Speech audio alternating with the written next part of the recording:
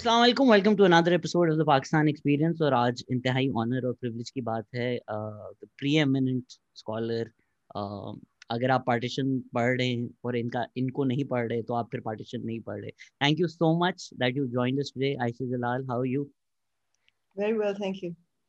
So let's just jump straight into it. Unfortunately Pakistan और India काफ़ी cyclical हमारी history है। अगर नेटफ्लिक्स पे आप डार्क देखें उस तरह हम चल रहे हैं, कल और कल हमारा एक ही रहता है। एकेडमिक फ्रीडम पे इस वक्त हम दोनों मुल्कों में अनफॉर्चुनेटली इसी हफ्ते बड़े इंसिडेंट्स हुए हैं। Professor Mehta has resign. LUMS में कॉन्फ्रेंस हो रही थी बांग्लादेश पे जो कैंसिल करवा दी गई। What's your take on the curbing of this academic freedom? Is this something new या you're like ये तो हमेशा से ऐसा ही है पाकिस्तान में और इंडिया में भी? maybe नई बात तो नहीं है, मैं नहीं कहूँगी कि हमेशा से ऐसा है, मगर पिछले 10-15 साल से तो बहुत ज़्यादा है। पाकिस्तान में, हिंदुस्तान में भी होना शुरू हो गया। और मनु मेहताज रेजिग्नेशन तो अब हुई है, मगर इससे पहले भी बहुत सी चीज़ें हुई हैं जिससे साफ नज़र आता है कि हिंदुस्तान भी पूरी कोशिश कर रहा है कि पाकिस्तान से आगे चला जाए। जहाँ तक कर्बिंग फ्रीडम ऑफ थॉट का इशू है, तो उस लिहाज से दोनों मुल्क ये कंट्रोल में पड़ गए हैं कि लोगों के दिमागों को कंट्रोल करना चाहते हैं, जो मैं समझती हूँ कि एक नहायत ही बेवकूफ़ी की बात है कि लोगों के दिमागों को कंट्रोल करना बहुत मुश्किल होता है। और जितना आप कोशिश करेंगे उतना ही वो असर जो है दूसरी तरफ जाएगा, और मतलब एक्सट्रीमिज्म की तरफ जाएगा। तो मैं समझती हूँ कि ये जो एटीट्यूड बन गया है स्टेट्स का, to use state power excessively to have it their way. Now, India and Pakistan, if I may make myself clear, are not China. अब चाइना जो हांगकांग में कर रहा है, I mean, उससे जितना भी उसको कंडेम किया जाए शायद काफ़ी ना हो, मगर China can still get away with it. Can India and Pakistan afford to get away with it? That's the real question. क्योंकि जो रेजिस्टेंस आएगी इंडिया में भी, और जो हमेशा से थी और पाकिस्तान में भी हमेशा से रही है, ये आगे चल के इसके नतायज अच्छे नहीं होंगे दोनों मुल्कों के लिए। इसमें आपका एक बहुत ही अच्छा कोट है, एक I think Lahore literature festival में आपने कहा था कि Pakistan has replaced history with ideology. एक न्यूक्लियर स्टेट है, इतनी हमारी डीप स्टेट के पास पावर है, जब मर्जी है जो चाहे कर लें। क्यों ये लोग इतना डरते हैं हिस्ट्री से?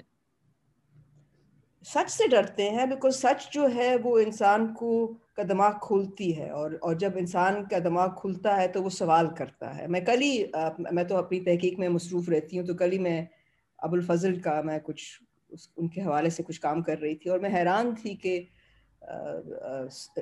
I mean late 16th century early 17th century में जो वो बातें कर रहे थे, एनलाइटनमेंट एंड एजुकेशन की ज़रूरत कितनी ज़्यादा है ताकि लोगों के दिमाग खुले। हम दूसरी तरफ पड़ गए हैं, और इसलिए पड़ गए हैं कि हमें खौफ, हम देखते हैं कि जो हमारी जो रियासत है वो समझती है कि खौफ के बलबूते पे इस मुल्क को चलाया जा सकता है, मगर उसके और भी अंडर साइड्स होते हैं और उसके नेगेटिव इम्पैक्ट होता है। आई मीन हमें इस वक्त ज़रूरत है बाशऊर कौम की जो सोच समझ कर कुछ नई चीज़ें करे, मगर वही घिसी पिटी बातें, हम वही घिसी पिटी देग, वही पुरानी देग चल रही है। ये नहीं चाहते कि नई चीज़ कुछ बने। तो मैं समझती हूँ कि इस वजह से खुद डरे हुए हैं अवाम से, क्योंकि अवाम की ताकत है। अवाम की ताकत, अगर अवाम आ जाए सड़कों पे जो भी चाहे, तो वो रियासत के लिए एक मसला पैदा कर सकती है। तो मैं समझती हूँ इस वजह से चाहते हैं कि कोई सोच ना हो। मगर फिर एकेडमिक इंस्टीट्यूशंस क्यों हैं? लम्स जैसी एकेडमिक इंस्टीट्यूशन में ये करना, ये हरकत करना, कोई एक्सप्लेन नहीं। और फिर लम्स को देखिए कि उन्होंने कुछ भी नहीं एक्सप्लेन किया कि क्यों बंद किया। वो एडमिनिस्ट्रेशन ने भी गोल गोल कर दिया।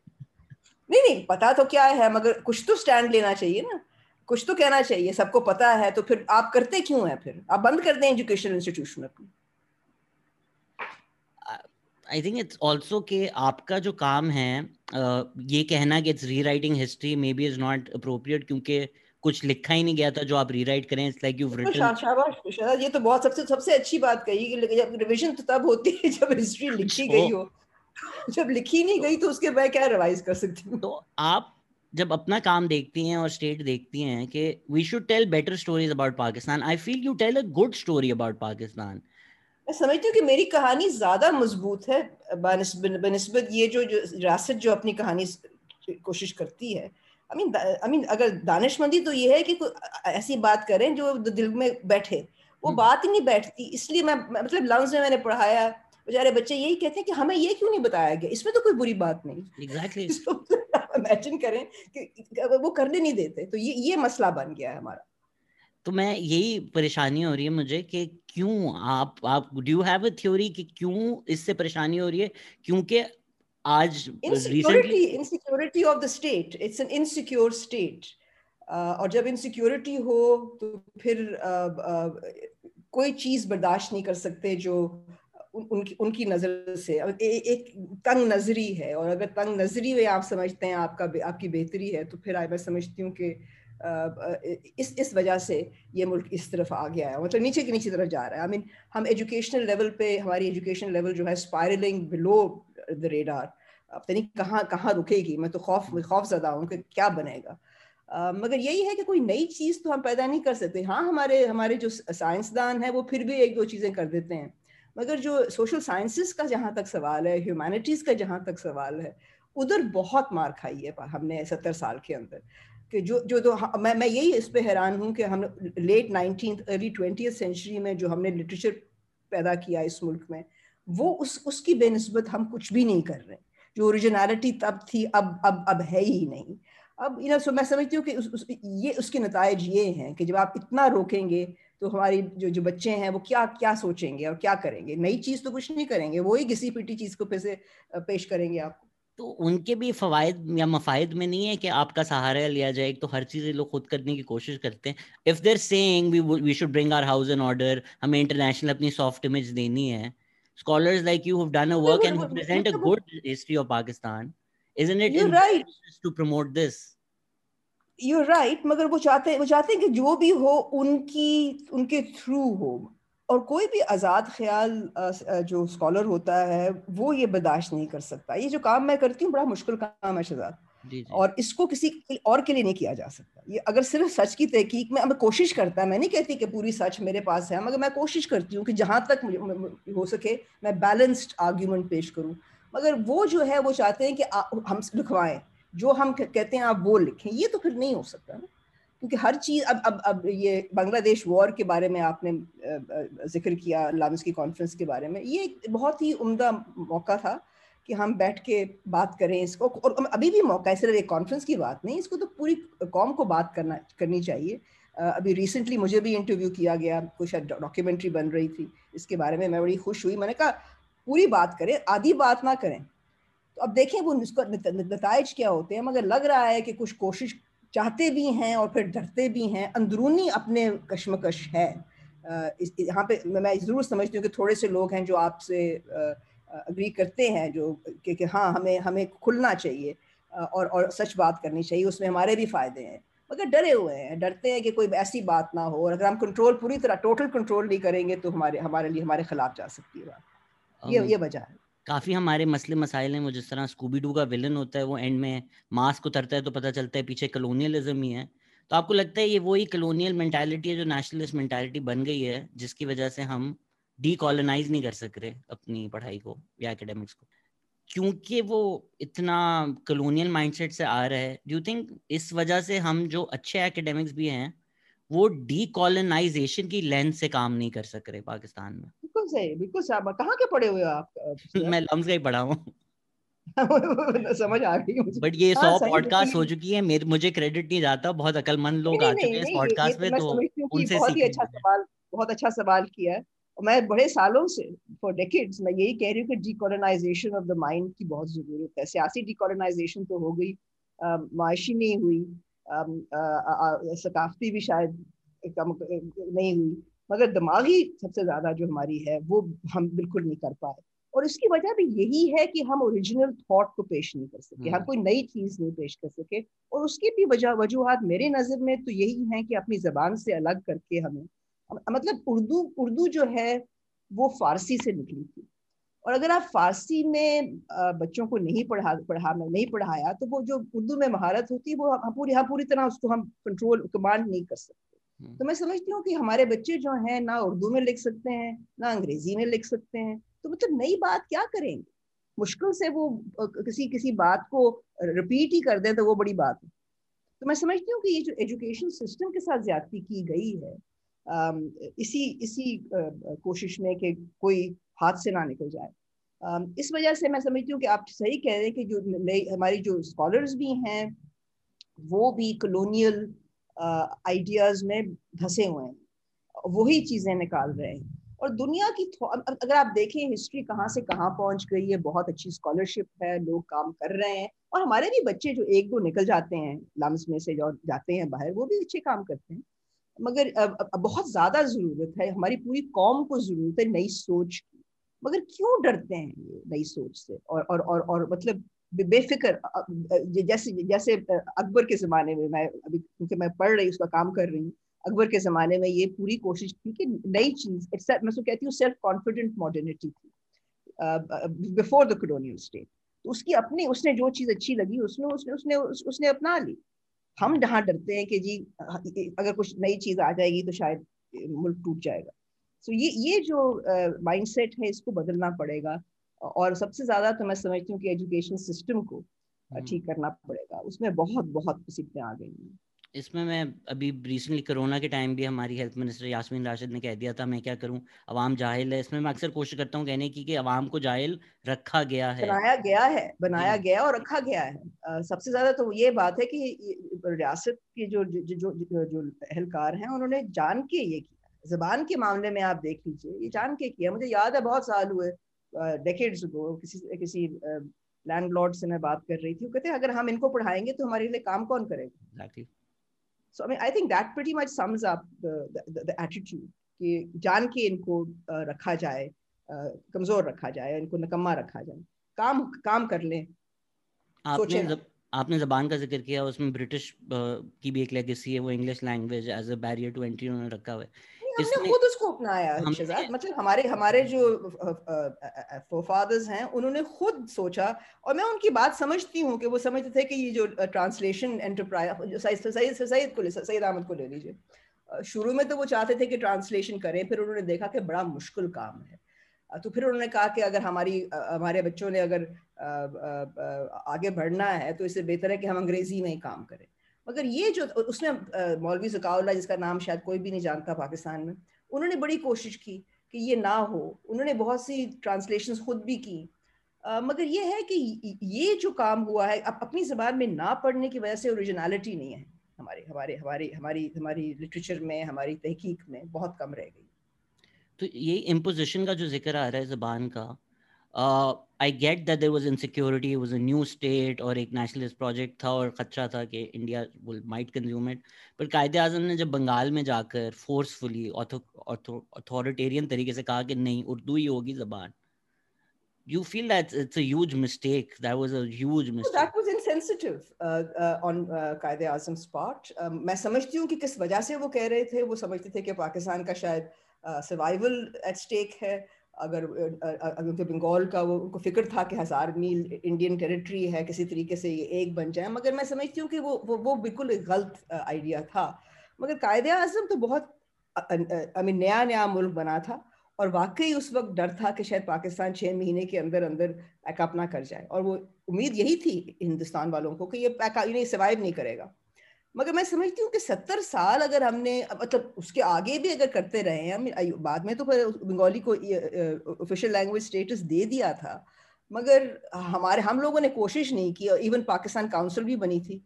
जब आप तो बहुत छोटे हैं, मगर मुझे याद है कि Pakistan council for national integration बनी थी, जहाँ पर कोशिश की जाती थी कि दोनों ईस्ट एंड वेस्ट को इकट्ठा किया जाए, उनकी मतलब उनकी लिटरेचर को शेयर किया जाए एक दूसरे के साथ।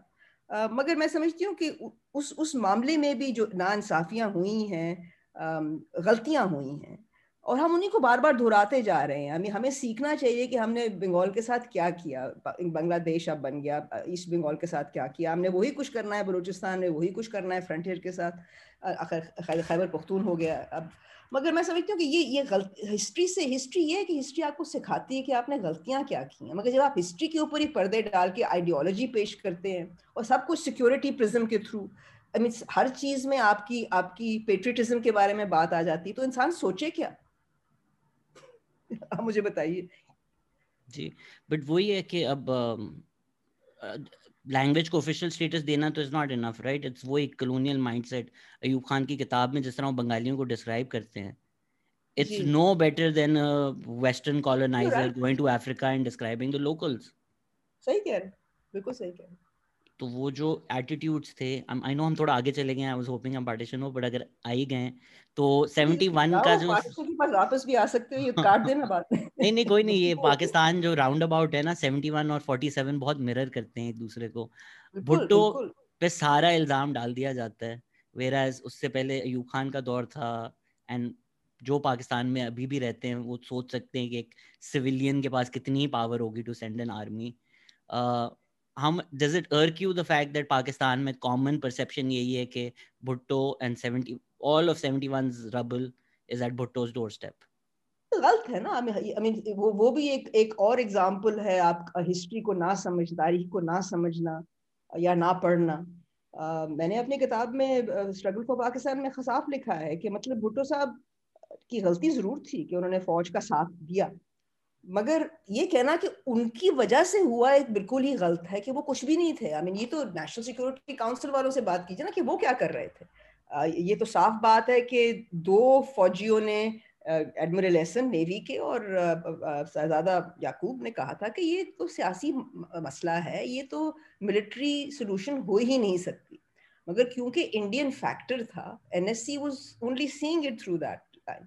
लोगों के थ्रू तो आप देख नहीं रहे थे, वो तो somehow because of the India factor Bengali सारे के सारे ट्रेटर्स थे. तो इस वजह से ये जो मैं कहती हूँ कि ये जो महदूद सोच सिक्योरिटी बेस्ड हो गई है, इसको चेंज करना पड़ेगा अगर इस मुल्क ने कहीं आगे जाना है, क्योंकि इसको ले डूबेगी. उसमें ये भी कि जो कहा जाता है talks broke down, talks were made to be broken down. They never broke down. You know, मेरी तहकीक हिस्ट्री की पाकिस्तान की 70 साल प्लस की जो है, इसकी टॉक्स कभी भी ब्रेक डाउन नहीं हुए, उनको तोड़ा जाता है जी. फौज खुद डिसाइड जब एक दफा कर ले. और बांग्लादेश के मामला भी यही था कि वो जो जब साहिबजादा याकूब और एडमिरल एहसन जब आए थे फरवरी के अंदर, मेरे ख्याल में फरवरी ही थी, उन्होंने कहा था उससे the delay in the March 25th को ये मूव शुरू हुई, तो they were moving troops move कर रहे थे. फैसला हो चुका था, यानी कि अपने लोगों से जो on the point पे थे, जो वहां से आए थे, उनकी आपने सलाह नहीं ली. आपने खुद डिसाइड किया कि ये इतना बड़ा इंडिया का थ्रेट है कि हम इसको सिर्फ एक ही तरीके से सॉल्व कर सकें, और फिर हार गए. सो मैं समझती हूँ कि ये तो इससे बड़ा ट्रेजेडी और इससे बड़ा हिस्टोरिकल लेसन हमें सीखना, उससे और क्या हो सकता है. हमें सच बात करनी चाहिए, वो भी सच नहीं हमने की. हमूदर रहमान रिपोर्ट को किया गया, आई मीन पूरी तरह नहीं निकाला गया, और उसको मतलब उसके जो टर्म्स ऑफ इन्वेस्टिगेशन थे, जो what was asked to look at was very limited. मतलब उसको बढ़ाना चाहिए था, उसके terms of investigation should have been broader. I think आपने जो एडमिरल एहसन का जिक्र किया है, उनका अकाउंट मिसिंग है, आई थिंक ऑफिशियल उसमें. और उन्होंने मुझे खुद बुलाकर, मुझे अच्छी तरह याद है, एडमिरल एहसन ने खुद बुलाकर मुझे इंटरव्यू दिया था, खुद कहा था कि ये लिख रही है तो मुझसे बात करें, और इतना अच्छा और प्रिसेप्टिव इंटरव्यू दिया था. वो तो बहुत अपसेट थे और बहुत खिलाफ थे, और साहिबजादा याकूब ने भी मेरे साथ बात की थी, दोनों से मेरी बात हुई. अभी बिल्कुल ही टेंजेंशियल अलग बात है, लेकिन अभी नवाज शरीफ को बड़ा क्रेडिट दिया जाता है कि इन्होंने एक डिस्टिंक्शन की हुई है कि वो अटैक जब करते हैं वो लोगों को करते हैं. हिस्टोरिकली इवन लेफ्ट जो लिबरल्स हैं जो करते हैं, बड़ा एक collective military did this, military do you feel like that's fair, और should we be like no? I don't think it's fair. I think there I would agree with Mian sahab that मगर मियां साहब से मेरी सिर्फ एक इख्तलाफ है कि वो बहुत ज्यादा पर्सनलाइज कर देते हैं हर चीज को. मगर मैं ये उनके साथ हुआ भी तो औखा है उनके साथ. सही. मगर मैं एक बात जरूर कहूंगी कि जब हम कहते हैं कि फौज ने ये किया, फौज ने वो किया, फौज ने कुछ नहीं किया, इंडिविजुअल्स इन द फौज ने किया. अब जनरल अयूब खान ने अपनी वजह से, अपनी जरूरत की वजह, अपनी नजर से अपने आगे बढ़ाने के लिए सब कुछ किया. आई मीन ये अगर आप देख लें जो उनका 1954 के जो पैक्ट्स किए हैं उन्होंने अमेरिका के साथ, मतलब किसकी वजह, अवाम ने तो नहीं कहा था, कि अवाम से तो नहीं पूछ के किया था, किसी से पूछ के तो नहीं किया था. एंड वो भी मैं समझती हूँ कि they sold Pakistan for a very very small amount of money to his friends, not masters. Exactly. उसके बारे में कहना कि ये फौज ने किया, मैं समझती हूँ कि सारी फौज का नाक काटने वाली बात है, और ये सच है कि फौज एक दफा डिसीजन कोई जनरल ले तो फिर फौज साथ ही खड़ी रहती है, मगर बात ये है कि इंडिविजुअल्स ने किया. You need to look at the dialectic between the individual and the institution at key moments. मैं नहीं कहती कि फौज का इसमें नहीं है रोल, मगर इंडिविजुअल्स ने डिसीजन ली. सिकंदर मिर्जा, अयूब खान, इन्होंने डिसीजन ली, और as a result we suffered from that. And इसलिए मैं समझती हूँ 71 में भी एनएससी के लोगों को किसी को नाम भी नहीं याद एनएससी में कौन बैठा था. सिर्फ याया खान का नाम याद है. तो अगर आप एनएससी को चेक करें कि कौन लोग बैठे थे, उन्होंने क्या क्या एडवाइस दी थी, असल बात तो वहां पर आती है ना कि उनकी सोच क्या थी. इंडिया की वजह से उन्होंने ये डिसीजन ली. I'm quite a vocal critic of the current government, but मुझे लगता है आज से 20 साल बाद मैं इमरान खान को डिफेंड कर रहा हूँ. मुझे ये फील आती है कि जिस तरह हम भुट्टो के बारे में जिक्र करते हैं, हम 20 साल बाद बैठे होंगे कि इमरान अगर खान. तुम भुट्टो के जमाने में होते तो तुम भुट्टो को भी क्रिटिसाइज करते.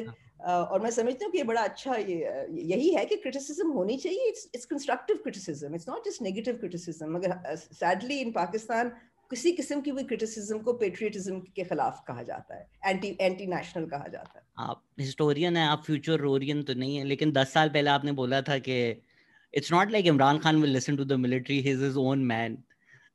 आई एम श्योर थोड़ा तो आपने वो बात तो रिकंसिडर कर ली होगी. No, I don't think he has a choice.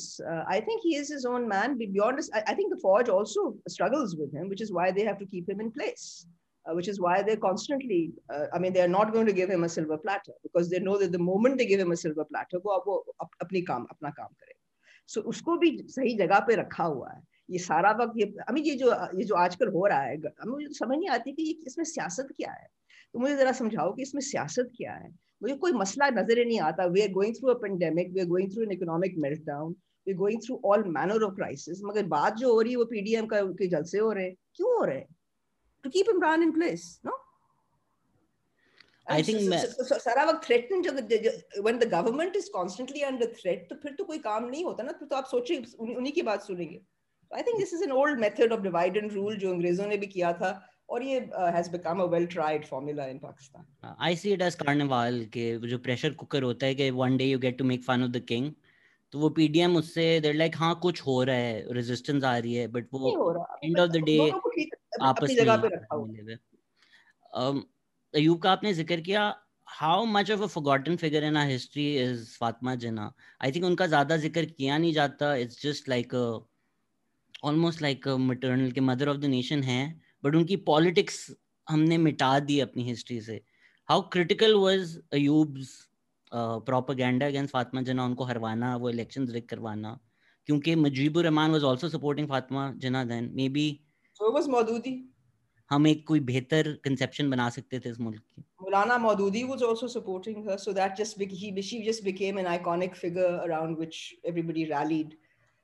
मैं समझती हूँ कि मेरे तो ख्याल में उनको एक किस्म का आइकॉनिक स्टेटस बनाकर, नेशनल आइकॉन बनाकर उनकी सियासत और उनको समझने की ज़रूरत लोगों को पेश नहीं आती. मैं तो ये हमेशा डेंजर होता है कि जब किसी को बहुत ज़्यादा उठाया जाए तो फिर उसमें लोगों में वो फिर तौफीक नहीं रहती कि उनको समझने की कोशिश करें. लगता है कि उनको सब कुछ सामने है. तो ये डिसेप्टिवनेस एक हो जाती है जिस बंदे को चूज कर लेती है रियासत. So एक किस्म का मैं समझती हूँ कि वो you lose, उनको आप कुछ कर नहीं सकते उनके लिए. But I mean we've also forgotten the propaganda. Literally pamphlets में जिस तरह आप कहते हैं मदर ऑफ द नेशन, हम एक तमीज़दार मुल्क हैं. इवन अयूब के बारे में नैरेटिव है, उनको एक बुरा लफ्ज़ बोला गया तो उन्होंने छोड़ दी हुकूमत. लेकिन उनके अंडर जिस तरह की गुफ्तगू, जिस तरह के अल्फाज, पैम्फलेट छापे गए about this mother of the nation, it's a shameful part of history that we've just forgotten. बिल्कुल सही है, मगर आई थिंक दैट फॉरगॉटन की क्या जरूरत है कि हमारे बच्चे उनको उस हिस्ट्री को सामने लेकर आए. हर चीज तो एक बंदा नहीं कर सकता. आई थिंक और आए आप लिखें उसके बारे में. क्यों नहीं लिख रहे आप? मैं एक्चुअली थिएटर हिस्टोरियन हूँ, मैं जरा दूर रहता हूँ इन चीजों से. मेरा इंटरेस्ट सियासत तो है ही थिएटर शहजाद. उससे ज्यादा बड़ी थिएटर और कौन सा है? It's the greatest grandest theatre. misnomers की हम बात कर रहे थे. which one irks you the most? which one which you hear on the street and you're just like मुझे अब इस कमरे से बाहर जाना है because मैं ये नहीं सुन सकती, मैं ये इस पे अब फिर नहीं लड़ सकती. Irks me what? Is there any a choice? like idea about Quaid-e-Azam if people throw it out, and you're just like, why do people still believe this? I mean, it's a bit like COVID, isn't it? I mean, just like people who say that COVID is all made up. ये तो है ही नहीं. I mean, it drives me nuts. So I think उधर कायदे-आज़म के बारे में जब कहते हैं कि ये अंग्रेजों का के पे में था एजेंट, वो मैं नहीं बर्दाश्त कर सकता. और ये तो सिर्फ पाकिस्तानी नहीं कहते, इंडियंस भी कहते हैं बहुत सारे. So मैं समझती हूँ कि एक सोच है जो कहती है कि जिन्ना साहब was just a plant agent, the British planted, which I think is a complete misconception of the context or what the British wanted. ये नहीं मैं deny करती कि there were some conservative elements who might have seen advantage in creating a separate state of Pakistan. मगर अंग्रेज as a कौम, as a state, they did not want partition. उन्होंने पूरी कोशिश भी की. After all, cabinet mission plan किस लिए किया? इसलिए किया कि ना टूटे, क्योंकि उनकी सबसे बड़ी वो बहुत समझते थे कि उनकी अचीवमेंट है इंडिया को एडमिनिस्ट्रेटिवली यूनाइट किया, एक फौज बनाई. उसके लिए, उस फौज के लिए वो एक रोल देखते थे. वो समझते थे कि यूनाइटेड डिफेंस ऑफ इंडिया भी पॉसिबल है पॉलिटिकल डिवीजन के बाद भी, और कोशिश भी की गई. So मैं समझती हूँ कि all of that put together makes it very difficult and implausible to accept कि जिन्ना साहब ब्रिटिश एजेंट थे. और वो अगर कोई बात शुरू करे तो मैं फिर उठ के जाना चाहती हूँ.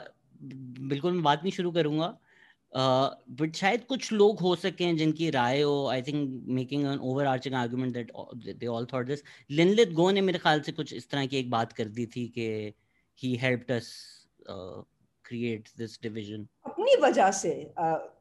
जब जंग शुरू हुई, दूसरी जंग अजीम शुरू हुई, तो कांग्रेस ने डिमांड की कि we want independence here and now. तो वो तो अंग्रेज देने के लिए तैयार नहीं थे. तो इसलिए लिनलित साहब ने जिन्ना साहब से कहा कि मुस्लिम डिमांड क्या है, हमें मुस्लिम डिमांड पेश करो. तो जिन्ना साहब के लिए ये बड़ी मुश्किल बात पेश हो गई, क्योंकि मुसलमानों के जो अक़लियती सूबे थे और जो अक्सरियती सूबे थे, वो एक आंख से आंख उनकी नहीं मिलती थी. सो इसलिए उनको लाहौर रेजोल्यूशन के ऊपर जो उन्होंने पेश की, उसमें कई चीज़ें उन्होंने सरप्टिशियसली डाल दी. मतलब उन्होंने बहुत कोशिश की कि एम्बिग्यूटी रहे, एम्बिग्विटी. सो मगर ये मैं समझती हूँ कि उसको ये नहीं कहा जा सकता. और ये भी मैं मानने के लिए तैयार हूँ कि जिन्ना साहब को यूज़ किया गया during the war, but once the war was over, siding with the Congress became more important. और फिर आपने देखा जिन्ना साहब के साथ क्या हुआ, उनको they left him high and dry. ये कहना सही होगा कि मुस्लिम लीग की as such may be anti colonial legacy नहीं थी, टू द एक्सटेंट के Jamia Ulama Hind also sided with Congress over the Muslim League just because they were like Congress anti colonial है. जी सही है. ये सर्टेनली ट्रू है कि दूसरी जंग अजीम के दौरान Muslim League grew by miles after having lost the 1936 elections. आपको याद है कि सिर्फ 4.4% of the Muslim electorate voted for the Muslim League. और उसकी वजह ये थी कि 1920 और 1930 में जो सियासत रही, उसमें मुस्लिम लीग तो कहीं भी नहीं थी. मुस्लिम लीग तो बाद में बनी. Muslims came together only when they realized कि अब अंग्रेज शायद जा रहे हैं और हमें चाहिए कि एक पार्टी हो जो लाउडली और फोर्सफुली हमारे डिमांड्स को पेश करे. सो बिलेटेड सा ये रियलाइजेशन थी मेरे ख्याल में, बहुत डिलेड. इसमें आप पाक स्टडीज़ को ज़्यादा सीरियसली वैसे नहीं लेना चाहिए, लेकिन पाक स्टडीज़ में बड़ा एक सक्सेस हमें सिखाया जाता है कि मुस्लिम लीग के जब सेपरेट इलेक्टोरेट्स की डिमांड कबूल हो गई, एक बड़ी विक्ट्री थी. But you feel like that led the politics of what would become the Pakistan movement, क्योंकि then you were preaching to your constituents and you just needed to preach that Muslim narrative. देखो शहजाद, एक चीज बहुत अहम है हमारे बच्चों को पता होना चाहिए और हमारी आवाम को पता होना चाहिए कि जब सेपरेट इलेक्टोरेट्स इंट्रोड्यूस हुए 1909 में, there was no universal adult franchise, right? One man one vote नहीं था. और इस वजह से this was a concession, this was a class concession, which was presented as a communitarian or a community based. So जिनको फायदा हुआ वो landed elite थे. So it was not something that सब मुसलमानों के लिए किया गया. ये सिर्फ एक बहुत महदूद तबके के लिए फायदामंद हुआ सेपरेट इलेक्टोरेट्स। और जिन्ना साहब जो बहुत चालाक थे और जो कॉन्स्टिट्यूशनल लॉ को बहुत जानते थे, वो तो समझ गए कि ये सेपरेट इलेक्टोरेट्स एक जोकर इन द पैक, क्योंकि it keeps Muslims a statutory minority forever, और and also does not allow them the opportunity कि मतलब वो माइनॉरिटी रहेंगे तो कितनी पार उनको मिल जाएगी। That's why he broke away in 1940 and said कि we are not, हम एक क्लियर नहीं है, हम एक नेशन है और बराबरी हमें चाहिए हिंदुस्तान हिंदू कौम के साथ। So it was audacious, but what was he trying to do? He was trying to reverse the legacy of separate electorates. Separate electorates was something Jinnah wanted to give up, but no Musliman politician wanted to give it up, because they were able to get elected within, मतलब उनको compete नहीं करना पड़ता था non Muslims के साथ जो जिनकी बैकिंग हो बहुत बड़ी पार्टी की। वो अपनी लैंडलॉर्ड्स अपने अपने कंस्टिट्यूएंसी में जीत जाते थे अपने इन्फ्लुएंस के साथ। किसी पार्टी की जरूरत थी ना, मुस्लिम लीग की जरूरत थी किसी। मैं समझती हूँ कि ये समझना बहुत जरूरी है कि separate electorates really helped a very small tabka amongst Muslims and not all Muslims. Maybe as an unintended consequence you feel like फिर जो लोग खड़े हो रहे थे वो अपना नैरेटिव मुस्लिम उसमें काउच कर रहे थे बिकॉज उनके वोट्स उनको उन्हीं के चाहिए थे। If मगर उसके साथ ये भी तो हुआ ना कि क्योंकि मुसलमान के साथ लड़ रहा था जी, to get ahead you had to fight a Muslim candidate. Only Muslims could contest those seats. Only Muslims could vote for those seats. So तजाद मुसलमानों के अंदर पड़ा। और मैं तो ये आगे करती हूँ अपने दूसरे काम में स्टेट ऑफ मार्शल रूल में कि इन सेंस सियासी पार्टीज की कमजोरी इस खित्ते में इसी वजह से रही because of separate electorates, because separate electorates almost made it unnecessary to have solid parties that could help people win elections. Local influence पे डिपेंड करता था ना कि लोकल इन्फ्लुएंशियल, अभी तक लोकल इन्फ्लुएंस ही है। अभी आप कहें कि कांग्रेस में भी, आई मीन इंडिया में भी यही है, मगर वहां पर the relationship between local influence and party is slightly different than ours. Yes, I mean Scindia जैसे लोग क्लियरली इन्फ्लुएंशियल हैं अपने एरिया में, मगर फिर भी पार्टी उनको काफी मदद मिलती है और जरूरत है। सो मैं समझती हूँ कि पाकिस्तान में वो जरूरत ही नहीं हुई, और मुस्लिम लीग यहाँ पे कहाँ इतनी मुस्तकम थी नहीं, ये तो बिल्कुल ही मतलब वो बाय ऑन पेपर पे थी।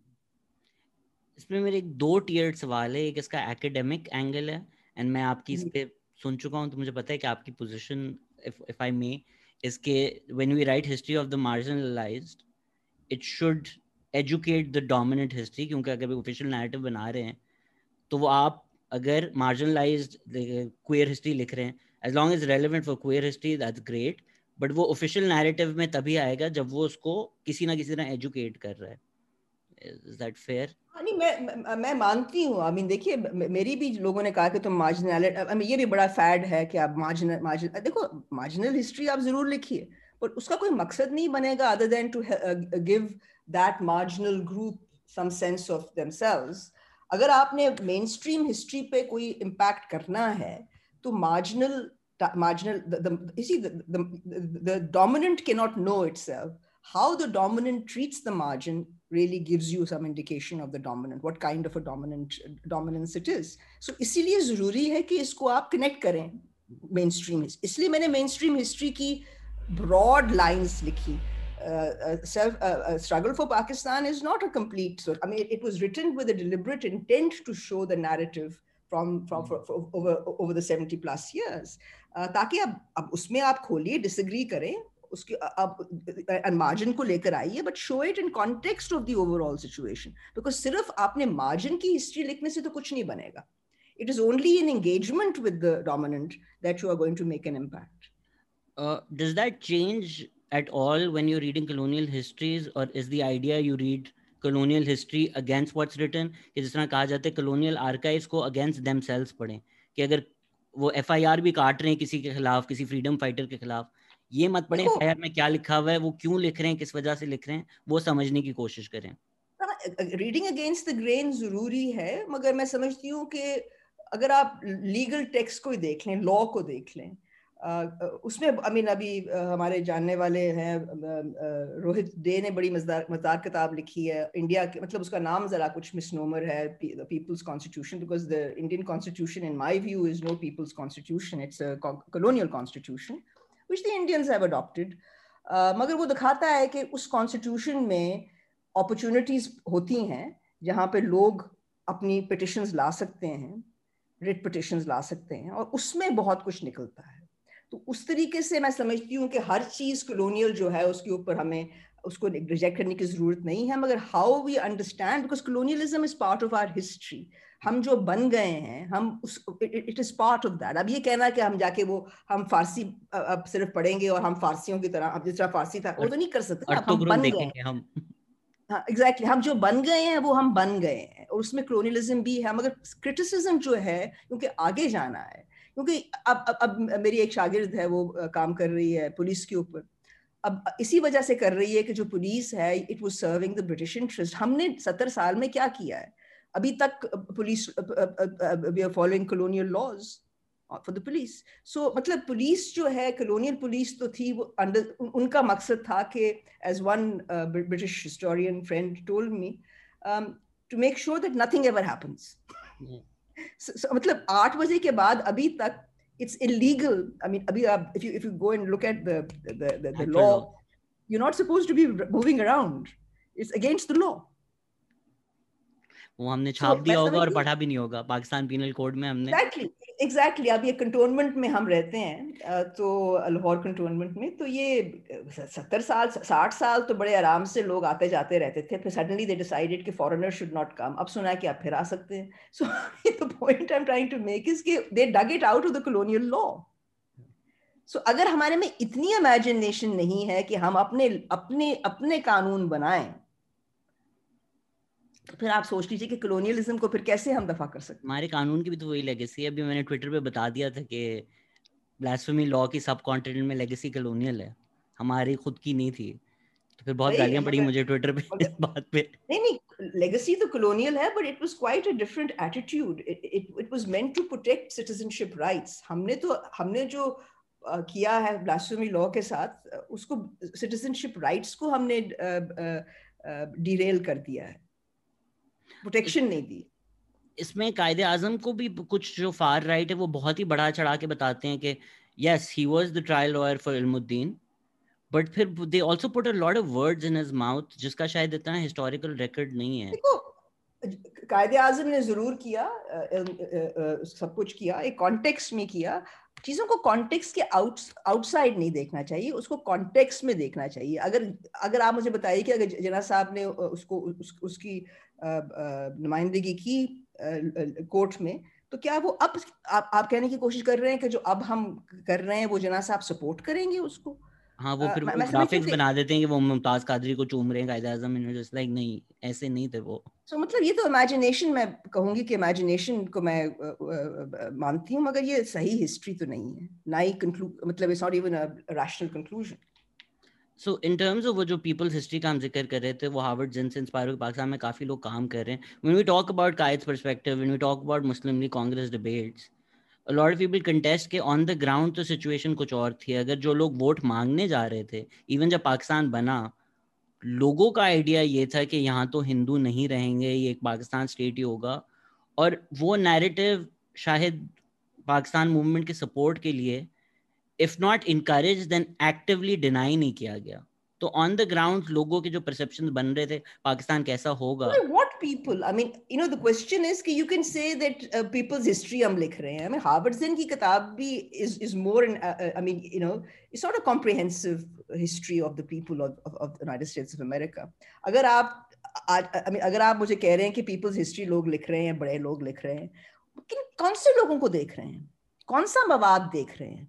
ये एक बन गया है नया कि हम काउंटर कर रहे हैं, हम नई चीजें लेकर आ रहे हैं। बट अगर आपने पीपल्स हिस्ट्री लिखनी है ना, तो फिर आपको अक्रॉस द बोर्ड लिखनी होती है, एक तबके को देखकर नहीं लिखनी होती।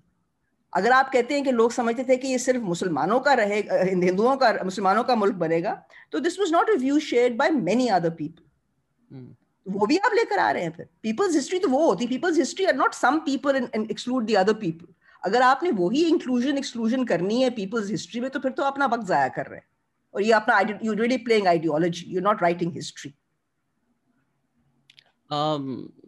इसमें मैं एकेडमिक एंड पे भी जा सकता हूँ, मुझे फैक्चुअल उस पे the idea that history as fact, I think academia में ये भी बड़ा डिबेट हो रहा है कि वो yes, and I know this definitely irks you, the notion of ये है कि history is based on multiple perspective, parallactic view, you have to present a parallactic view. In other words, बहुत से different perspectives हैं in the postmodern world. Nobody is saying कि हम authoritative truth लेकर आ रहे हैं, वो कह रहे हैं कि हम आपको मल्टीपल पर्सपेक्टिव्स दिखा रहे हैं और आप अपनी कंक्लूजन्स लेकर आइए। Good historian will conclude on that basis. I mean सारा जो art of the history of history writing है इज टू टेक मुख्तलिफ स्टोरीज जो जिनमें तजाद भी है और उनको आप एक तरह से पेश करें जो समझ आए और दिल को भी लगे और इसकी कोई मकसद बने। ये कहना कि आपने सिर्फ क्योंकि ऐसी हिस्ट्री लिखी गई है तो आपने पीपल्स हिस्ट्री लिखनी जो सब उसको अपोज करेगी, तो फिर तो ये आप आइडियोलॉजिकल प्रोजेक्ट कर रहे हैं, you not doing history. I think that is what I would say to all those people who are writing now the history of the left because they think the left is the people. But there were others who also thought otherwise. So I think if you want to write a people's history or a history from the base, you will have to look at the multifaceted points of views. There was not one point of view. ये बार मैंने soul spokesman में ये कहा था, and I was writing plainly and deliberately a history of high politics. अगर आपको उससे नाराजगी है और आप कुछ और लिखने की कोशिश कर रहे हैं तो ये ना आप कहें कि हमने एक पकड़ लिया, एक लॉट पकड़ लिया जो बिल्कुल खिलाफ था, बिकॉज वो एक महदूद इंसुलर पंजाबी एटीट्यूड था कि हमें हिंदू नहीं चाहिए यहाँ पे, हमने उनके कब्जे करने हैं उनकी प्रॉपर्टी, तो ये people's history, this is nonsense. So like things like people when they say कि पाकिस्तान का मतलब क्या, ला इलाहा इल्लल्लाह, ये बड़ा कॉमनली नारा लग रहा था, इट्स जस्ट इंसिडेंटल। नारा लग रहा था, मगर 1940s में एक अगर आप पंजाब मुस्लिम लीग की का इलेक्शन मैनिफेस्टो भी देख लें, वो कुछ और बातें कर रहे थे, यानी कि बहुत से फर्क ख्यालात के लोग मौजूद थे। अगर आप पीपल्स को बना रहे हैं a means to exclude alternative points of views, you're not helping matters at all. I think what is needed, जो जिसकी जरूरत है, इसकी हिस्ट्री को खोला जाए। इसीलिए जरूरत होती है कि एक प्लॉजिबल हिस्ट्री लिखी जाए, जो मैंने लिखने की कोशिश की है। उसके बाद लोग उसको आगे बढ़ाएं, उसमें ऐड करें, सब्ट्रैक्ट करें, ये होता है। मगर हम तो अपने नैरेटिव को ही नहीं कर पाए थे अब तक। मैं समझती हूँ ये तो हो गया है, मगर आप ये कहना कि लोग पीपल्स हिस्ट्री लिख रहे हैं which is more valid than the rest is, I think, I mean, they're writing a partial history. If you're writing a history of the left or of the labor movement or of the Qadiani or of whatever, you're writing that history. It throws perspective on the overall, but limited.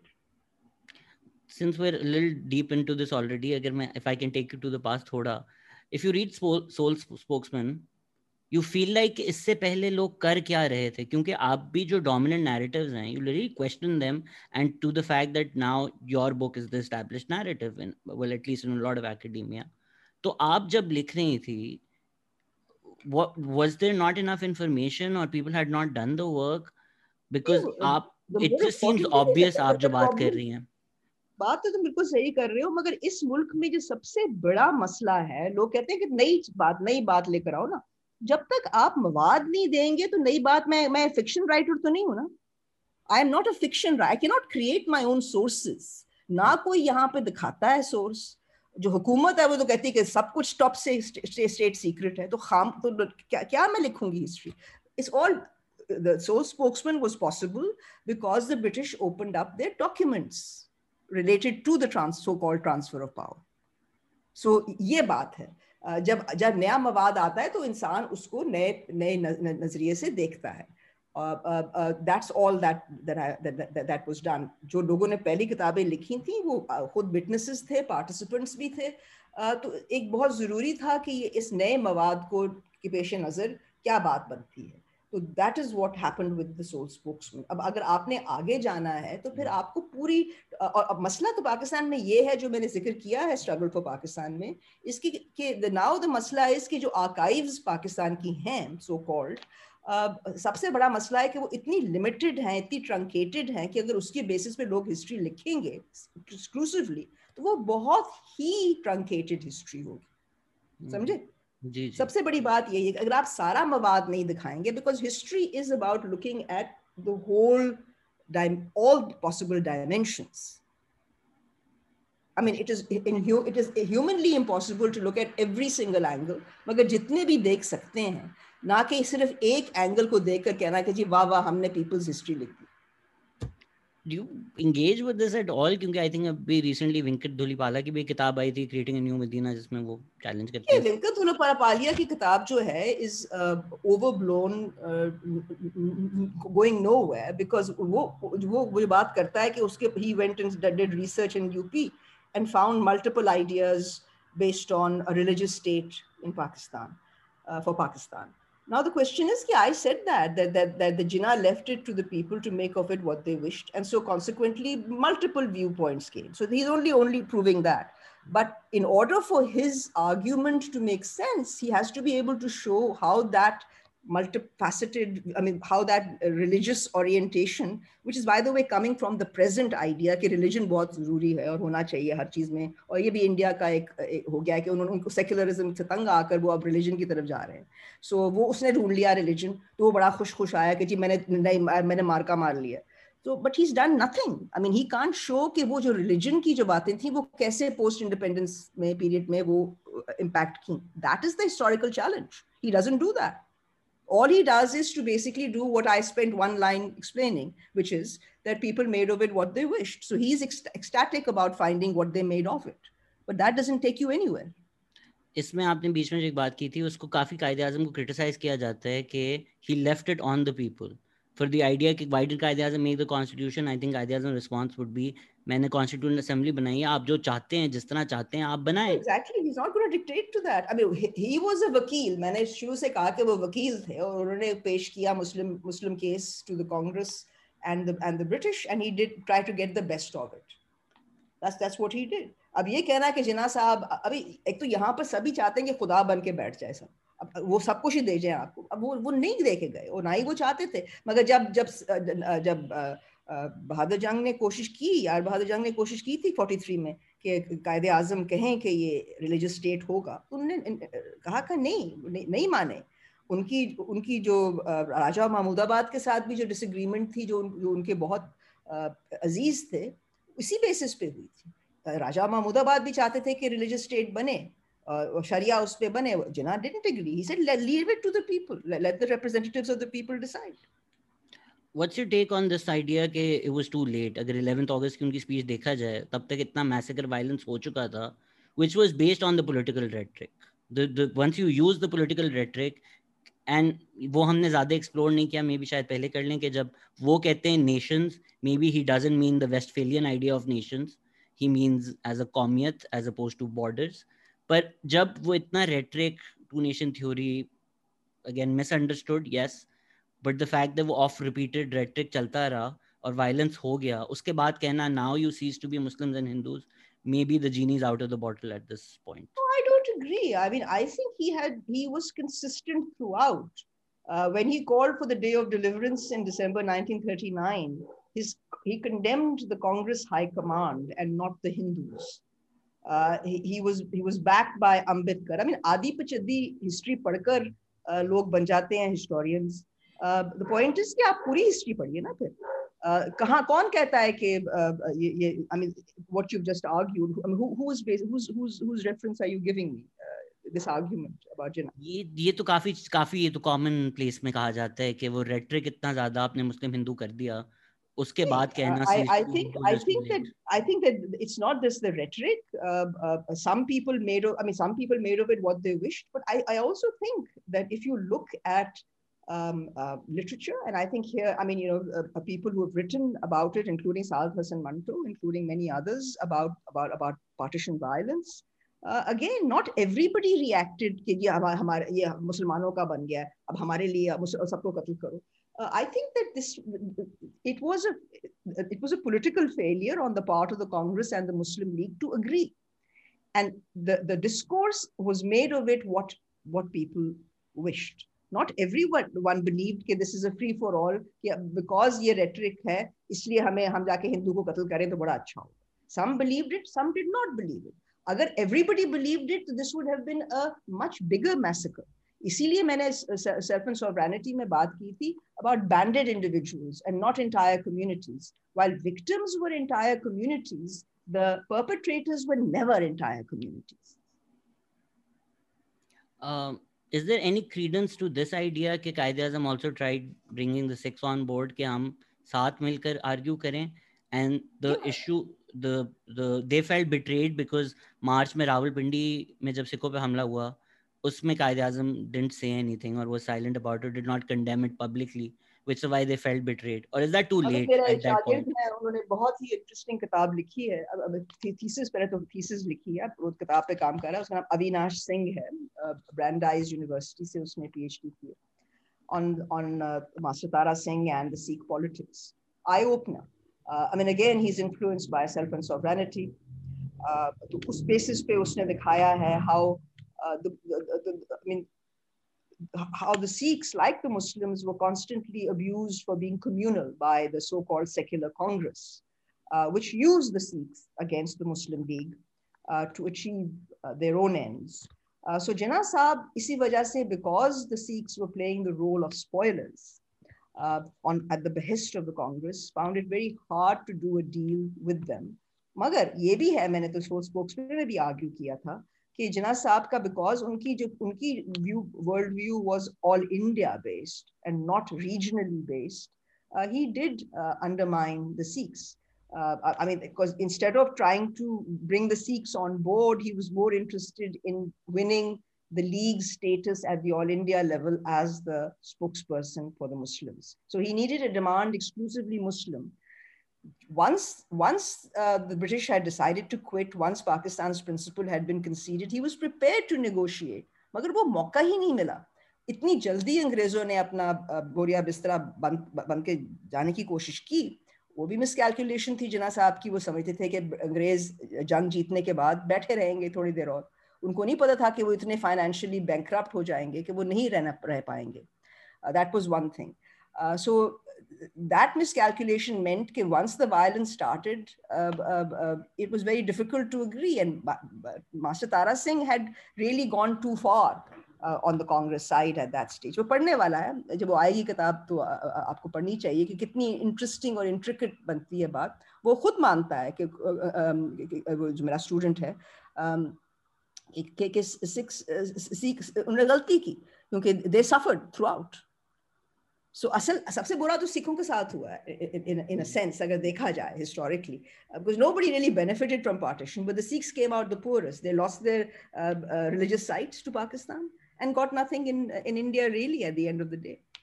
Again, I think वो जब हम मुस्लिम हिंदू की terms में partition Pakistan India discuss करते हैं, हम भूल जाते हैं कि ये भी एक पूरी कम्युनिटी है. बहुत ही काउंटर फैक्चुअल, बहुत ही हाइपोथेटिकल है. But do you think it would have been a better story to tell कि अगर पाकिस्तान माइनॉरिटी राइट्स है तो अगर वो मिलके करते आर्ग्यू रादर देन मुस्लिम के, Sikh and Muslim were minority, we won't feel protected against a Hindu majority, तो हम मिलके एक अलग मुल्क बनाएं.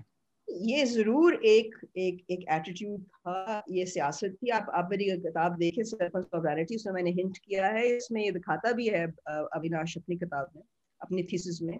कैरॉन सिंह, आई मीन ज्ञानी सिंह करतार सिंह जो है वो because he had land here, he had a self interest. मगर तारा सिंह के साथ वो नहीं कर पाए. I mean, Tara Singh had an ethos, he had a mystique about him. तो वो हार गया. जो अंदरूनी उनकी सियासत थी, मगर ये ख्याल जरूर था कि अगर सिख और मुसलमान इकट्ठे मिलें तो बहुत कुछ कर सकेंगे. मगर क्योंकि Congress had been so successful in presenting the Muslim League in negative terms, Sikhs felt that they'd be better off in united India. So ये बात जरूर हुई है, मगर ये कहना कि ये सोच नहीं थी, ये तो सोच जरूर थी, मगर वो सोच चल नहीं पाई because Congress basically made it impossible for the Sikhs to walk on their own. But it's just politics, right? Because some people go as far as back saying क्योंकि औरंगजेब ने कत्ल किया था, but I guess that's taking it too far. देखिए आजकल तो औरंगजेब के बारे में जो नई रिविजनिस्ट हिस्टोरियोग्राफी है, फर्स्ट तालिबान भी कहा जाता है, which I feel like बहुत ही आप प्रोजेक्ट नहीं, ये तो सर आई थिंक ये तो लोगों को लोग फिक्शन में ज्यादा ये लोग फिक्शन ज्यादा हिस्ट्री तो नहीं, फिक्शन की बातें कर रहे हैं। औरंगजेब के बारे में जो सीरियस हिस्टोरियंस हैं जो अभी भी काम कर रहे हैं, वो दिखा रहे हैं कि बिल्कुल गलत है ये औरंगजेब के बारे में कि ये बिगेटेड था। ही वाज अ सियासतदान फॉर द मोस्ट पार्ट। जो उसने डिसीजंस ली जो विच सीम ऑन जजिया या किसी पे, वो सब पॉलिटिकल रीजंस से ली, मगर वो किसी मजहबी लीडर के अंडर नहीं था, वो खुद अपना लीडर था। तो आई थिंक ये bigotry of Aurangzeb is being reassessed. ये भी एक colonial legacy थी, the way that Aurangzeb was presented. Coming back to 1947, I think जिन लोगों ने आपका काम पढ़ा है, they might agree with this, but just जिन्होंने नहीं पढ़ा उनको बताने के लिए, do you feel like the biggest shock was कि provinces divide हो जाएंगे? The idea that Bengal and Punjab will be divided, that's the biggest maybe shock. I mean, since everybody is so interested on the to talk about the people on the ground, for the people on the ground who had voted for the Muslim League in the elections, this was a shocker, because nobody made it clear that a vote for Pakistan could mean a division of the partition of the provinces. और बहुत मैं argue करती हूँ, the governor of Assam, the governor of Punjab, the governor of Bengal, all urged New Delhi and also London to make it clear that a vote for Pakistan could mean the division of Punjab and Bengal. But no such statement was made before the election. So as a result, जब ये हो गई election, everybody thought, and Jinnah Sahab immediately claimed undivided Punjab and Bengal for Pakistan, as having received the mandate. So ये जो है, ये तो बिल्कुल, और मैं सेल्फ एंड सॉवरेनिटी में जहाँ तक मुझे मवाद मिला है, मैंने दिखाया है कि लोग कितने नाराज थे। जो मुस्लिम लीग के सपोर्टर्स थे, उन्होंने काले झंडे अपने घर पे डाले after the partition of Punjab was announced. So partition of Punjab के लिए तो पंजाबी बिल्कुल भी तैयार नहीं थे। I think this also strengthens your argument के maybe अगर you have an undivided Punjab and you have an undivided Bengal, the idea के एक फेडरेशन के अंदर ये स्टेट्स हैं ऑपरेट कर रहे हैं, gives it's much more likely than what ended up being Pakistan. मुझे ये बताओ कि अगर पार्टीशन पंजाब एंड बंगाल की ना होती, क्या जवाहरलाल नेहरू की डायनेस्टी इतने साल इंडिया को कमांड करती? जरा सोचो। आपको क्या लगता है क्या होता? देखिए, Punjab and Bengal were the largest population wise, so they would have dominated the Lok Sabha. Jawaharlal Nehru की तो कुछ ना बनती, वो तो UP dominated only after partition of Punjab and Bengal. So कराया किसने partition? नेहरू ने करवाया। यही for political reasons. I think you would not have had a Nehru dynasty for such a long time. हम कोशिश करते हैं to finding these grand narratives in things like two nation theories, but at the end of the day it's people playing politics and looking after the self interests. Exactly. So I think you need to take politics seriously, hard politics, and not get lost in theories and ambiguities, because that's what it is. Can I get lost in poetry? Do you have any say on John Elia's statement के पाकिस्तान तो अलीगढ़ के लॉन्डो की साजिश है? That's his choice. I mean, it's a bit of a flippant statement. It's a little bit more than that. But I think that's where it's. I mean, I think ये बहुत बड़ा मसला है कि समझते हैं कि एक दो लोगों ने बना दिया, और ये भी लोग कहते हैं कि अगर जिन्ना साहब ना होते तो पाकिस्तान ना होता। मैं डिसएग्री करती हूँ। जिन्ना साहब ना होते तो जिन्ना बनाना पड़ता, क्योंकि असल बात है कि हिस्टोरिकल डायनामिक जो थी पंजाब एंड बंगाल की, वो बाकी सूबों इंडिया के सूबों के साथ, क्योंकि ये बहुत तगड़े सूबे थे और इनकी डायनामिक जो थी, इधर कांग्रेस सबसे कमज़ोर थी, पंजाब एंड बंगाल में हिंदू महासभा स्ट्रॉन्ग थी, तो ये इनकी जो सियासत थी बहुत फ़र्क थी। सो असल में अगर आप मसला सारा आपका एटीट्यूड ऑफ हिस्ट्री जो गलत है, क्योंकि इसको हिंदू मुस्लिम मामले में देखा जाता है। असल में ये प्रोविंशियल सूबों का किस्सा है, ये वफाक का इशू है। और यही मसला इंडिया और पाकिस्तान में अभी तक है कि आप हिंदू मुस्लिम करते हैं। असल में सब कुछ जो डिसाइड होगा ये सूबों के ऊपर होगा। इंडिया में भी ये सूबों के ऊपर इवेंचुअली डिसाइड होगा। ये रेटरिक है हिंदू मुस्लिम का, असलियत जो है ये सूबाई है, वफाकी इशू है। और ये वफाकी प्रॉब्लम था और उसको नेहरू साहब ने डिवाइड करके पंजाब एंड बंगाल को उन्होंने उसका बालियामेट किया। I think Iqbal's early imagination is also limited to Northwest. It's less Not so. only Northwest, it is limited to Punjab. It's a Punjabi perspective, which he gave at Allahabad to the non-Punjabis and in fact non-Pakistanis now, because none of the other leaders were available. Round table conference चल रही थी London में, so उनको मौका मिला और उन्होंने बहुत ही उम्दा स्पीच दी, जिसमें सिर्फ एक पैराग्राफ कोट किया जाता है, बाकी स्पीच को इग्नोर नजरअंदाज किया जाता है। So मगर वो भी confined था regional perspective. हम ये to see the history of the subcontinent through the lens of Hindu Muslim is to ignore the regional dimension. Regional dimension अहम है। अभी भी यहाँ पर इस मुल्क के अंदर भी इस्लाम की बात की जाती है। क्या वजह है कि इस्लाम का होना और मुत्तफिक होना, सब मुसलमान हैं, फिर भी लड़ाई रहती है। रीजनल है ना, मसला तो रीजनल है। So I think this is something, अगर हम इसको समझ लें तो हम अपनी सियासत भी शायद बेहतर समझ सकते हैं और शायद प्रेडिक्ट भी बेहतर कर सकते हैं कि होने क्या वाला है। सब कॉन्टिनेंट की भी सियासत जो है, अभी तो हिंदू मुस्लिम की तरफ पूरा जोर है, मगर अल्टीमेटली मसला वफाकी है।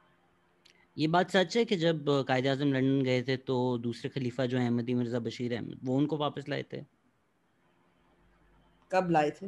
कौन सी कब गए थे? अभी काफी दफा गए थे, कौन से साल की बात कर? When he had left and he was like, my politics hold on, I'm going. I mean, he never left politics. This is also a myth. He did leave India after 1928 and went and sat in West Hampstead. But what was he doing there? He was keeping an eye on the white paper that was being produced in Whitehall. He attended the roundtable conference, second roundtable conference, and he only sat in one subcommittee. By the way, Gandhi sat in all of them. Jinnah Saab sat in only one. Guess which one? The Federal Structure Committee. So सारा case ही उन्होंने जो लड़ा था, ये उन्होंने regional provinces के ऊपर लड़ा था और फेडरलिज्म के ऊपर लड़ा था। और ये जो है, ये इंसिस्टेंस करनी हिंदू मुस्लिम के ऊपर, I mean if you want to understand the subcontinent's history, थोड़ी बहुत समझेंगे, पूरी तरह कभी भी नहीं समझेंगे और इसको आगे भी नहीं समझ पाते, क्योंकि पाकिस्तान बन गया मगर पाकिस्तान में इतना तजाद क्यों है मुसलमान, क्योंकि ये एक इंसानी फितरत है कि अगर आप सबको एक जैसा कर दें तो कोई ना कोई ढूंढेगा कोई रीजन लड़ने का, इख्तिलाफ करने का। So this way of viewing things is a problem. मगर region जो है जहाँ पर it becomes very important in a federal context. इसमें आपकी एक बहुत beautiful articulation है कि some people think history is inevitable, and मैं मनाने मदासिब से भी बात कर रहा था तो उन्होंने बड़ा अच्छा समझाया कि historians को बड़ा शौक है neatly history बनाने का, find one point in the past and be like ये तो inevitability थी यहाँ से लेकर. So even this, I will tell you one thing, Shahzad, that inevitability is a word that certainly historians or serious historians don't use, because inevitability makes their role redundant. Because it's it's human decisions. जब आप inevitability कहते हैं तो फिर तो आप कहते हैं कि human volition है ही नहीं इसमें. Human beings make choices and there are consequences of those choices. Historian का role है कि वो समझाए कि क्या decisions और क्या decisions ली गई और क्या और options थे, alternatives और क्या थे. So really, I mean, all we do is to write a coherent narrative. अगर आप उसको छोड़कर ideological history लिखेंगे तो फिर वो आपकी मर्जी, और बहुत से लोग लिखते हैं और बड़े खुश होते हैं. I don't know आप allude कर रही हैं या if because इस podcast पे हम कोशिश करते हैं डायरेक्ट ही बात करते हैं, आपने भी ब्रिटिश का भी जिक्र किया. I think एक I don't know उनकी एक्चुअल क्रेडिबिलिटी क्या है, बट इश्तियाक अहमद हैं जो ये काफी इस तरह की कंस्पिरेसी थ्योरीज भी करते हैं. तो not a historian, so I won't entertain him at all because he's not even a historian. He's a political scientist. पहले वो theory बनाते हैं, फिर वो उसका मवाद ढूंढते हैं. Historian जो है पहला मवाद देखता है, फिर उसको लिखता है. So I think that he has made up his mind about certain things and then he puts it there. So I mean, so he's not even. He doesn't have any historical methodology. It's a political science approach. I thought कि आप वहीं उसी तरफ लूट करी, because वो जो British period है वो उस तरफ ये कंस्पिरेसी थ्योरी लूट करते हैं कि जब वो ब्रिटिश गए थे तब उन्होंने कुछ मिलकर स्ट्रेटजी बनाई, which also I feel बहुत ही QAnon level कंस्पिरेसी थ्योरी है. वो तो कंस्पिरेसी थ्योरी का तो आपको मालूम है, लोगों को पसंद ही बहुत है, तो वो अगर किताब बेचनी है तो फिर ये तो कंस्पिरेसी थ्योरीज ही होनी चाहिए, मगर no serious historian would do that. So what, अगर हम कोशिश करें कोई मोमेंट ढूंढने की है, what do you think, was it just Congress's hard line that stopped Quaid-e-Azam from achieving what he wanted, which was not Pakistan, no, but federalism के अंदर? Congress's hard line, sorry. Ji ji. Congress's hard line. It was the politics of Jawaharlal Nehru sahab, which called, which determined his own proclivities. He didn't want. I mean, and Patel, they agreed that giving Jinnah a share of power was going to cost the Congress more, because what Jinnah's constituents, i.e. Punjab and Bengal, wanted a weak center. Nehru made it clear कि कौन होते हैं हमें बताने वाले अंग्रेज के centre कितने पावर्स होंगे. We will decide what the powers of the center will be. उस बेसिस पे जिन्ना साहब ने विड्रॉ किया था कैबिनेट मिशन प्लान की acceptance, because the Congress would not accept grouping, right? So मैं समझती हूँ कि ये सियासत की बेसिस पे हुआ, और जो फेलियर हुआ was the failure of the Congress's political imagination and the League to some extent. Whatever Jinnah was trying to do, he failed to do so. He got what he could get. It was much less. It was what he, as he said, truncated, moth-eaten state, which he had rejected not once but twice. अब ये कहना कि Jinnah Sahab and the Muslims were dying to achieve this state, to me as a historian makes no logical sense. But that is what people write in Pakistan. अब क्या कहा जा सकता है? तो ये भी कहा जाता है कि Quaid-e-Azam was not happy कि गांधी उनके बाद कांग्रेस में है, उनको ज्यादा. हाँ, ये सही है because 1920s में जिन्ना साहब का अरूज था और गांधी ने आके सब कुछ उनका खराब कर दिया. So absolutely, I mean, and Jinnah Sahab was more of a constitutional lawyer. He was not an agitator, even though in the 20s he was with Annie Besant, and he was sort of agitating in Bombay against the governor of Bombay. Magar ye baat kehna ki I do think that Gandhi didn't just defeat Jinnah or sideline Jinnah. He sidelined Sarath Chandra Bose. Talk to some Bengalis and they'll tell you how much they resent the Gujarati. So regionalism के बारे में जो मैं बात कर रही हूँ, ये एक बहुत अहम एस्पेक्ट है जिसको नज़रअंदाज किया जाता है हिंदू मुस्लिम के प्रिज्म की वजह से, और इसको भी सोचने की ज़रूरत है कि इसमें आइडियोलॉजिकल रीजंस क्या हैं. एक मैं बहुत स्ट्रेच करूँगा कंजेक्चर, बिल्कुल. आई थिंक खान साहब को आप अक्सर सुनते हैं, देन यू रियलाइज कि ये अपनी लाइफ नेशन पे प्रोजेक्ट कर रहे हैं. When he comes on TV and he says western society is getting destroyed because of divorces, we're like, Khan साहब आप अपनी बात कर रहे हैं इधर. So Quaid-e-Azam did definitely say कि जी provincialism curse है, disease है, मत करो, stop being Balochi Sindhi, be Pakistani. But if you look at his history, his Gujarati identity never really came at the forefront. Was he not happy with his own Gujarati identity, या it's just कि उनका वो connection उससे नहीं था इतना?